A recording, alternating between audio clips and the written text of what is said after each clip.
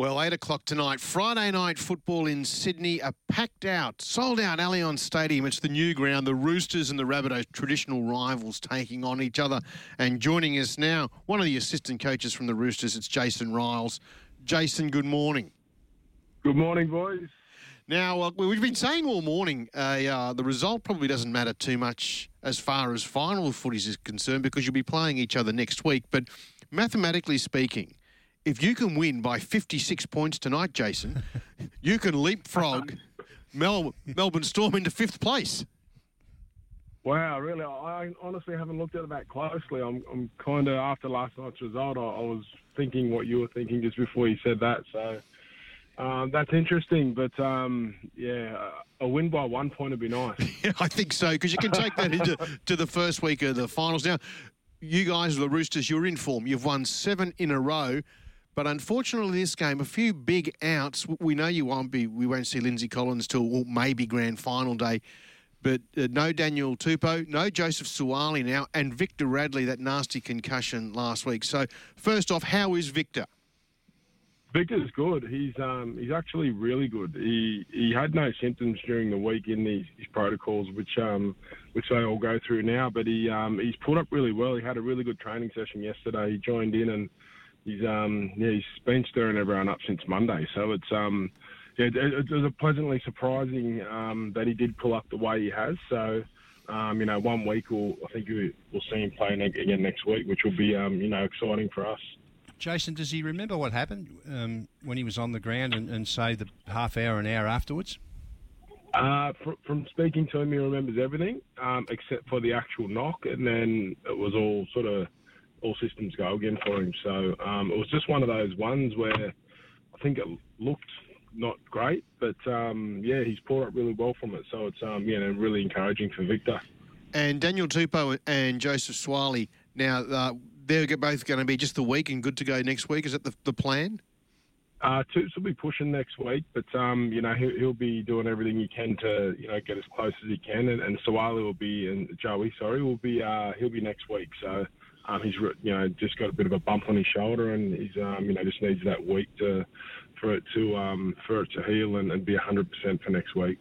Jason, tonight's match, given that you finish, well, you're going to play the same team next week in all likelihood. Is it all about player management? I think it's just continuing the momentum that we've created since that Penrith game out at Penrith. So,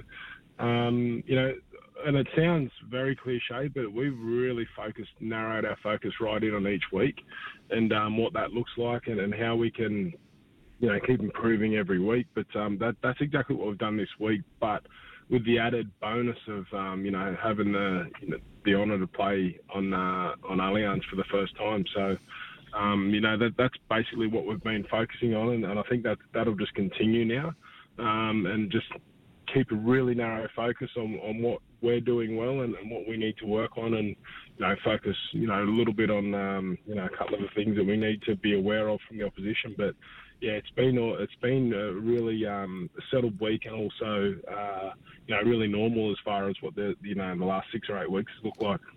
Jason, you've probably already answered this question, but Luke from Burleigh sent this to us when we said you were coming on. Boys, can you just ask Jason, please, would you be tempted to rest players, seeing that you're playing South Sydney next week, or the assumption is there that you will be? No, I think Trent's philosophy on that is basically we're playing every minute of every game, so regardless of what we will do, what the result will be. So I think in the past he's rested, but this year we're on a bit of a run of momentum, like you said in your intro. So we want to just continue that as much as we can. And there's a few guys coming in this week which are not unfamiliar to playing this year. So we just want to continue that and get those guys on the field and get them some game time as well. You're right about the momentum. I mean, for the first 2/3 of the season, it looked like most thought that Penrith would just go back to back, but surely they and also the Melbourne Storm would be looking over their shoulders now the way that you guys have been performing, South and in particular Parramatta.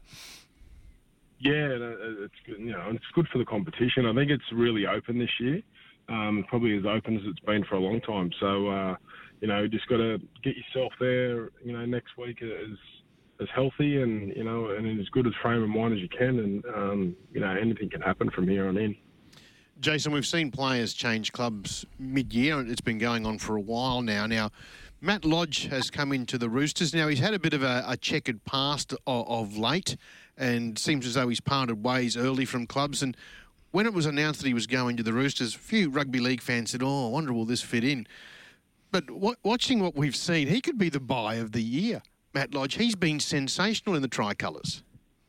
Yeah, Lodgie's been great. I've had a bit to do with him as a kid. I actually did an army camp with him when I was playing at Melbourne, and he was only young, and that's how far back sort of it goes. But he's been great, and he's really open with.